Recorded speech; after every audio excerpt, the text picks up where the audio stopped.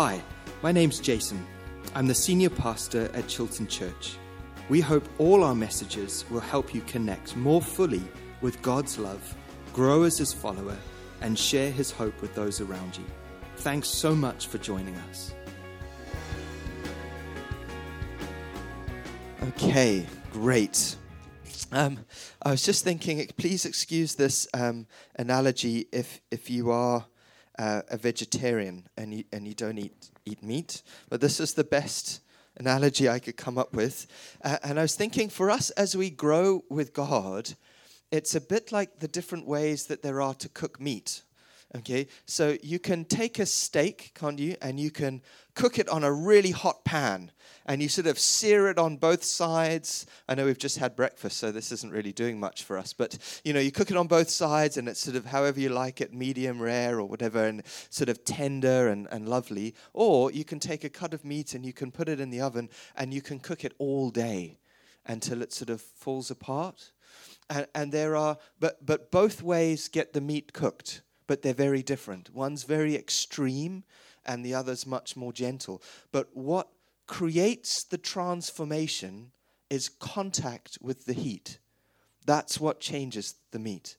And so for us, as we're here, you might go through this weekend, and there's some times where it's like God is cooking you on a griddle pan, okay?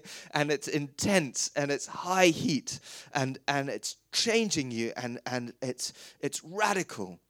And there are other times where it's like you're in the slow cooker, and God is just sort of marinating you and transforming you in that way. And so this weekend might be just another weekend in the slow cooker for you, and I trust that you come out more tender on the other side. Or this might be that intense griddle pan experience. But either way, what we're longing for is that contact with God, that we would really encounter the heat of the kingdom and the presence of the Holy Spirit. Okay, so that's the plan as we jump into this time. One of the things that I think I have found is so profound is that it's as we see God, as we recognize God, as we are aware of God for who He truly is, that our lives become transformed. That's actually what transforms our lives. And so in 1 John chapter 3, verse 2, it says, "Beloved, we are God's children now. It does not yet appear what we shall be, but we know that when He appears, we shall be like Him, for we will see Him as He is." And there is something about this connection between seeing God and being transformed by God that is so vital for our growth. It is as we encounter God in all the different ways that can look, that our lives actually get changed and get transformed. Let's see if this works. There we go. 2 Corinthians chapter 3, verse 18 says this, "And we all, with unveiled face, beholding or seeing the glory of the Lord." It's literally as in a mirror. So there we go. I'm tracking what's going on behind me in the mirror, so I've got to see everything in reverse. Okay? But it's as in a mirror. There is this reflection. It's like as you stand in front of it, you can actually perceive it and experience it and encounter it and come close to it. Beholding the glory of the Lord are being transformed into the same image, from one degree of glory, tenderness, to another. For this comes from the Lord, who is the Spirit. And I was listening to a talk in the week about why simply knowing right things and true things is not enough to change us. Really interesting. And they were interviewing quite a well-known pastor who has sort of been faithful in ministry for years and saying, why is it that knowing true things is not enough to bring about the transformation in us that we really need? And I thought the answer was so profound. He was saying, we actually have to see the beauty of the truth about God in order to be changed by it. The devil knows the truth about God, and it hasn't changed him. But it changes us as we see his glory and we appreciate his beauty. We're actually appreciating the truth about him. We are beholding the glory of God, and it's transforming and changing us. And so that's really what we're continuing to pray for as we journey further into this moment of encounter that Isaiah has. So I want to pray for that specifically, just as we dive into this next section of looking further and deeper into this amazing moment that Isaiah has, seeing the Lord high and lifted up. Thank you, Lord. And so, Lord, I pray that as we come together now, that, Lord, you would transform us as you draw us and pull us into a greater revelation of who you are. That our spirit would be active in this time, along with our minds. Our minds are great helpers, but they are poor leaders in spiritual life. We are to be led by the Spirit and not by the flesh. But our minds are intimately involved. And so I pray, God, as we come into this time and we hear with our ears, that as much as we hear with our ears and see with our physical eyes, that, Lord, you would open the eyes of our hearts and the ears of our spirits, that we might know in richer, deeper ways your glory and be changed. That we would encounter the heat of the kingdom through these scriptures and be transformed. That you would change us, and that, God, you would empower us to bring transformational truth, life, ministry to others. As we get hot in you, that other people could catch it. In Jesus' name, amen. Amen. Okay. All right. So for those of you that have got your Bibles, we are, as I say, continuing in Isaiah, and we're going to continue just to look at this. So let's go. I've got from verse 2 there for some reason, but let me read from verse 1. In the year that King Uzziah died, I saw the Lord high and exalted, seated on a throne, and the train of his robe filled the temple. Above him were the seraphim, each with 6 wings. With 2 wings they covered their faces, with 2 they covered their feet, and with 2 they were flying. And they were calling or crying to one another, Holy, holy, holy is the Lord Almighty. The whole earth is full of his glory. And at the sound of their voices, the doorposts and the thresholds shook, and the temple was filled with smoke. Now, just to say something about these seraphim, the word seraphim literally means burning ones. That's what Isaiah is seeing here, these flaming angels. We know that God is an all-consuming fire. It's one of the ways that he is described. And it's as if these angels are ablaze with fire. And then there is this language that they are covering their faces and covering their feet and flying. And all of these verbs are in the continuous, in the Hebrew. They're the continuous action verbs. And it's meant to create this sense of this constant worshipful activity around the very being of God himself. And what they cry to one another is, Holy, holy, holy is the Lord Almighty. The whole earth is full of his glory. You know, God's name is qualified by the adjective holy in the Old Testament more than any of the other qualifiers in the Old Testament added together. Holiness is supremely the truth about God and who God is and what God is like. And the sort of root of this word, to be holy, is interesting. It has sort of 2 nuances: to be bright and to be separate or to be cut off, to be set aside. And it's as if it's trying to communicate God's total and complete moral majesty means that he is utterly, utterly unique. He is holy, holy, holy.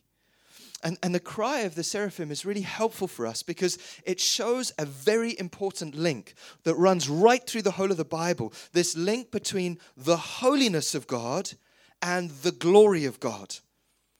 We are given this glimpse into the holiness of God. And what the holiness of God means is now, as we see that, we recognize the whole earth is full of his glory. In the Bible, God's glory is simply, wonderfully, the display or revelation of his holiness. God is holy, and when that holiness is seen, the Bible calls it glory. So if you're praying to see the glory of God, and we come together and we say, Lord, may you just reveal your glory in this place. Have you been around when we've prayed things like that? Or we've sung songs that are about the glory of the Lord? What the glory of the Lord is like switching on the television, and what we get to see is the holiness of God revealed. It says this in Exodus chapter 15. Who among the gods is like you, Lord? Who is like you, majestic in holiness, awesome in glory, working wonders? And encountering the glory of God, encountering the holiness of God, transforms Isaiah in a really incredible way, just as it transforms us. And again, reading this commentary of Motyer on the prophecy of Isaiah, he says something incredibly profound. He says that when in the Bible you see people afraid in the presence of God, and I mentioned that's sort of the dominant response when God shows up in glory, when the glory of the Lord fills the tabernacle and all the priests fall on the ground and they can't do anything, or Jesus shows up in Revelation and John sees him. It's John who's known him, his sort of the whole of Jesus' ministry. He's literally slept basically and reclined with his ear on his chest and heard the breath of Jesus in his ears. But now he sees the glory of who Jesus is and falls at his feet as though dead. When in the Bible you see people afraid in the presence of God, it's not the consciousness of humanity in the presence of divine power, but the consciousness of sin in the presence of moral purity. That's what drives people to their knees and their faces as they come into contact with the holiness of God. John Piper puts it like this. He says, the glory of God is the manifestation of his holiness. God is glorious means God's holiness has gone public. I quite like that. In Leviticus 10 verse 3, God says, I will show myself holy among those who are near me, and before all the people I will be glorified. When God shows himself to be holy, what we see is his glory. And this then becomes the response of Isaiah to seeing that. It says this in verse 5, woe to me, I cried, I am ruined, for I am a man of unclean lips, and live among a people of unclean lips, and my eyes have seen the King, the Lord Almighty.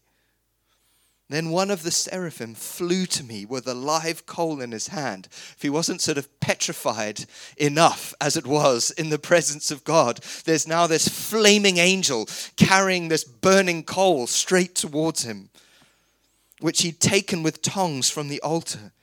And with it, he touched my mouth and said, see, this has touched your lips. Your guilt is taken away and your sin is atoned for. It's interesting, the word there, ruined, it's the Hebrew to describe the silence that follows after death or disaster. That's the imagery. And it's this idea that Isaiah comes into the presence of God and is so aware of his holiness and his moral perfection that he is now suddenly aware of his own sin in a completely different way. And he realizes he is utterly without hope to stand in the presence of this holy God. He is ruined. That sense of hopelessness that comes after death, which is so final and so tragic, and there's nothing that you can do about it. And many of us have experienced the pain of that and the loss of that. It's like that's what Isaiah is experiencing in that moment. He's saying, I am undone in the presence of this holy God because my lips are unclean and I have no right to stand before him. I am ruined. You know, I was thinking about this and reading about this, that he doesn't confess a whole range of sin that we might think is particularly bad. He confesses the sin of his lips. He said, my speech has not been clean, and I am ruined. The things that I have said, they are enough for me to be worthy of complete destruction in the presence of this absolutely pure and perfect, powerful, moral being. But what's so encouraging about this passage of Scripture is Isaiah does not only encounter the holiness and glory of God, he also encounters God's love and his mercy and his grace. As the seraphim takes the coal from the altar and brings it to him. Now, the altar, if you're taking notes, this is the picture of Leviticus 6, of the unending fire. So the altar of the Lord in the tabernacle, there was meant to be a fire that never went out. And it was the place which you would come to bring sacrifice. And this is the whole thing that's so important. It's that God is a God of justice and wrath, and he looks at our sin and knows we are deserving of punishment.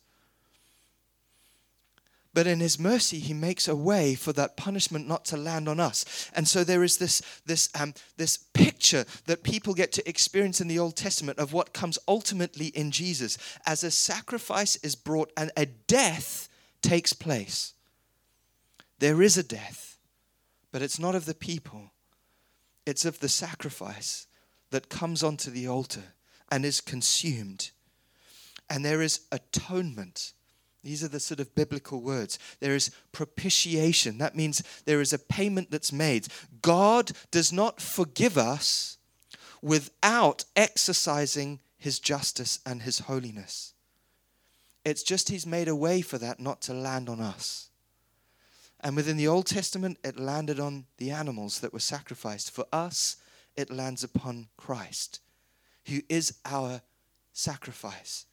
He is our propitiation. He is our atonement. And the coal comes, this living coal, this live coal, and it touches the lips of Isaiah, the place where he has made confession. He confesses before God, God, I'm a man of unclean lips.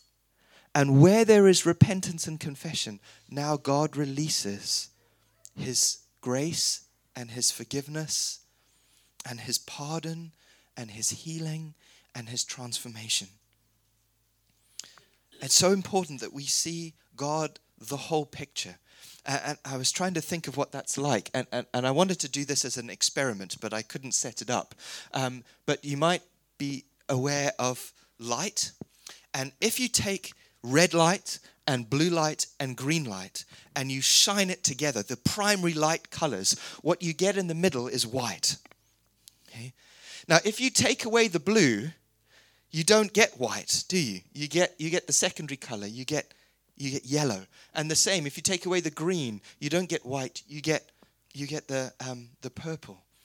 And it's the same with God. If we try to think about God, and in thinking about God, we remove anything of who he is. If we remove his love, perhaps let's go with red. That's the sort of romantic color.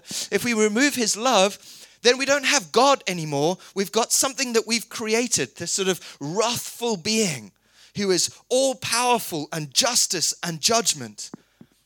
But there's no grace. But equally, if we remove his justice and his grace and his holiness, we also don't have God anymore. We have something that we've made up, something that we've constructed. It's not white. It's not holy. It's not glorious. It's not the full gospel. It's yellow. So when we think about God, when we talk about God, we don't get to pick what God is like. We don't get to decide what the gospel is. We don't get to invent what we think is going to be palatable, or what we think is going to be okay, or what is going to be acceptable, or what is going to go down all right. We don't get to decide what color God is. God is holy. But we get to come and know him on his terms, in the way that he has decided that we can connect with him. I was reading, I'm not sure if you've heard of Richard and Henry Blackaby. They wrote a very famous book on experiencing God, which I recommend you get. If you've not read it, get it. And this is from one of their study guides, and it's a little small, but I'm going to do my best to read it. And they say this about experiencing the real God and how we get to connect with the real God. They say this: God wants us to experience his joy. Hallelujah. John 15, verse 11. Yet we cannot experience his joy until we have mourned over our sin. If we do not grieve over the weight of our sin, we have no concept of sin's devastating power. If we treat our sin lightly, we demonstrate that we have no sense of the enormity of offense against Almighty God. Our sin caused the death of God's Son. It causes us to fall short of what God intends, Romans 3, and it brings pain and sorrow to others as well as ourselves. The Bible says that those who grieve over their sin will draw near to God, James 4, verse 8 to 10. Those who mourn and weep over their sin are in a position to repent, Luke 4. There cannot be repentance without the realization of the gravity of sin. And this is now really important. Regret for sin's consequence is not the same as sorrow for sinning against holy God. There is a real difference. Often we feel regret over the wrong things we've done because it impacts us badly. That's part of it, but it's not actually even the heart of it. It's recognizing what we've done has been an offense in the presence of the holy God. Confession of sin is not necessarily an indication of repentance. Repentance comes only when we acknowledge our transgression has come from a heart that is far from God, and we are brokenhearted over our grievous offenses against a holy God. Jesus said that those who are brokenhearted over their sin will find comfort. They will experience new dimensions of God's love and forgiveness. His infinite grace is sufficient for the most terrible sin. But do not try and skip the grieving process of repentance in order to move on to experience his joy. God will not leave you to weep over your sin, but will forgive you and comfort you with his joy. And I have found in my life, the greater my capacity has been to feel, experience, connect with my guilt before God, the richer, the fuller my experience of his love and grace and power in my life has been. Do you remember Jesus' words? Those who have been forgiven much, love much.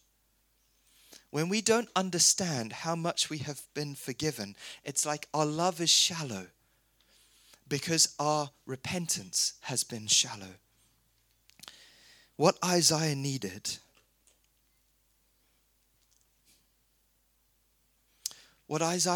was to have an awakening of his deepest need and his deepest desire. He needed a bigger revelation of how great and glorious God was to release in him his most pressing need. You know, I think when we think about what we want, what do we desire? Often the things we desire are the things that we think, okay, are going to be most beneficial for us and most helpful for us in our lives. Okay? But then the context of our lives often sets what that is. So you wake up in the morning and you're about to have your shower and there's no cold water. Okay?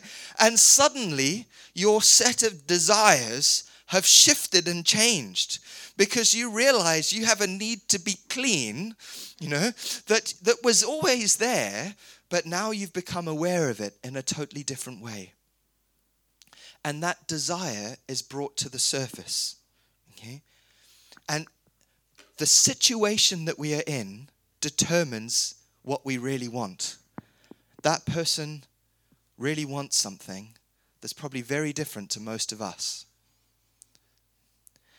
And we will face these times where we're going to need to be ready to be before this great and glorious and holy God. And in that moment, we will discover the deepest desire of our hearts, which is actually to be able to be right before God, to be forgiven, to have our sin atoned, that we might stand and survive in the presence of an all-consuming fire. Isaiah needed to realize his real need. This year we are trusting as a church for a year of real growth in our capacity and ability to share our faith with other people, to be on mission for God, to see people that don't know God come into life-giving, life-transforming connection with him, to see the outreach muscle of the church flexed and strengthened and gymmed up and ready to go. But why? Why do we want to see that happen? Like, what are we actually heartbroken for? What do we really believe that people need in our world and in our community and in our society? John 3, perhaps one of the most famous chapters in the Bible when it comes to evangelism and mission and sharing our faith. And I think there are different sides to this that we need to see, like the color wheel that I just showed you. You can read John chapter 3 with red glasses or with blue glasses or with green glasses. And I think God's calling us to see them with white glasses, to see the whole package. Verse 16, for God so loved the world that he gave his one and only Son, that whoever believes in him shall not perish but have eternal life. It's like full red. God's love and grace and mercy. For God did not send his Son into the world to condemn the world, but to save the world through him. Amen. Full red. Verse 18. Whoever believes in him is not condemned. But whoever does not believe stands condemned already, because they have not believed in the name of God's one and only Son. You can't miss the other colors. Verse 35. The Father loves the Son and has placed everything in his hands. Whoever believes in the Son has eternal life. Praise God. But whoever rejects the Son will not see life, for God's wrath remains on them. And that is the gravity of the situation that our world is in. The wrath of God remains on them. It says that God is holding back his wrath in this season. In the Old Testament, people often wonder, why is the Old Testament so full of God's judgment and the New Testament seems so full of God's grace? It's because God's pressed pause on judgment in this season between the death and resurrection of Jesus and his coming again. God pressed pause on judgment. But that doesn't mean it's not coming. It's being delayed so that as many as possible can come to faith in Christ. But don't be deceived into thinking it's gone. It's not gone. It's on pause so that people can come to faith. The God who is the God of wrath and judgment, the holy God, the all-consuming fire, is still that same God. And Jesus comes again, and it says when he comes, he will tread out the winepress of his fury upon the nations that have rejected him. But we have this opportunity to take the gospel to people that they might know life and hope and peace and joy and stand in the presence of an almighty God and not be afraid, but actually be held by him and call him Father and know him intimately as Abba. This is the wonder and glory of the gospel. But we can't lose sight of who he is. Because if, when we go out, what's in our heart is, we sort of hope that if people come to the church, their life can be improved a bit. And church can be a space where people can find community together and relationships and connection. And it can be an environment where the sort of the good things of humanity can be expressed and flourish. If that's all we have to offer, that's great. I mean, that's so important. We love that. We're going to do that all night tonight. and connect and have fun and eat and celebrate. Absolutely. But if that's it, then we don't really actually have much to offer. We don't actually have much to give. Why sacrifice? Paul says, if the resurrection, if this whole thing's not true, then we're to be pitied among all other people. Why does he say that? Because they're all being martyred for their faith. They're all dying for what they believed because they knew that a day was coming when there would be a judgment of all people. And everyone would stand before God and they'd have to give an account of did they put their trust and hope in Jesus or did they not? And they gave their lives for it. Now that's something worth giving your life for. Having a place that people can connect and have fun and have relationships, that's great. But I can't call you to give up your life for that. I can call you to give up your life for this. Because it is eternally valuable and significant and important. See, if we miss the essential truth that without Jesus, without being touched by the coals, without recognizing the holiness of God and our utter desperate need for God, it's like the whole engine of the church makes no sense at all. Makes no sense at all. Our worship, our discipleship, our mission. And it's all the colors. It's not all green. It's not all wrath. But it's also not all mercy. It's white. It's the whole picture. It's all of who God says he is. We get to come to know God as he's revealed himself. We don't get to pick what he's like. But he is glorious and worthy of our love and devotion. God's love for humanity means he extends grace. God's holiness and justice means his wrath remains on people until they receive him. And this is the battle that we get to enter into because we have been changed and we have been saved and we have been restored and we know him as Abba. And we have a hope that goes beyond the grave. and we can give that to others. And isn't that worth giving our lives for? Isn't that worth giving our time for? Isn't that worth looking foolish for? Do you see how everything changes when you see the full picture? When it's about, I'm going to pick to do the ministries that I like because they make me feel good. Or I'm going to pick the lifestyle that I think is going to best help me to self-actualize as a person. There's no gravity in that, and weight and power. I've been reading about revival in the UK, reading about revival across the world. You know what changes when God starts to move in this way? People start to see God the full picture. They start to actually not just know it, but appreciate it. His love and his holiness.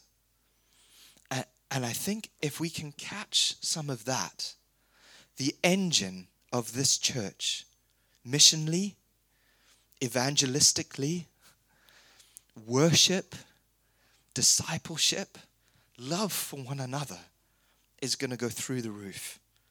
Because suddenly we have the engine installed in the way that it's meant to be. And we can shower with hot and cold water. Okay? You realize, don't you? You can't have both because our hot water is so hot, you don't need to boil the kettle. You can just make tea on demand. But it will cook you if you get in the shower. Okay, we need both. So I'm going to pray for us now. We're going to have a tea break. And we're going to come back at, what time is it, Alla? 10 past. Okay, we got half an hour, okay, as a tea break. But I wanted to share this before we do the next part of what we're going to look at together, which I hope and trust is going to be a fun, challenging, engaging time as we start to wrestle with what it begins to look like to live out a life that's been changed by what Isaiah was beginning to see. Okay. Let's pray together. Lord, I thank you that you are all the lights. I thank you that you are grace and glory and love and holiness and justice. God, we do celebrate that you are justice and that evil in this world will be destroyed and that the evil that's in me will be destroyed. And that your love and grace and power is strong enough and great enough to do that, to change us and empower us to be life-giving hope to others. And so, Lord, I pray that you wouldn't let us disconnect with this, that we wouldn't skip along the surface of the reality of who you are, but that we would be able to sink right into it, not just know the truth, but appreciate the truth, to see the glory and the beauty of who you are. And like Isaiah, to be transformed and changed, made whole, set free. Thank you, Lord. You are worthy of our full attention and the fullness of our lives. In Jesus' name I pray. Thanks for listening. If you'd like to find out more about the church and how to connect with us in person or online, wherever you are, please visit our website at www.chiltonchurch.org.uk.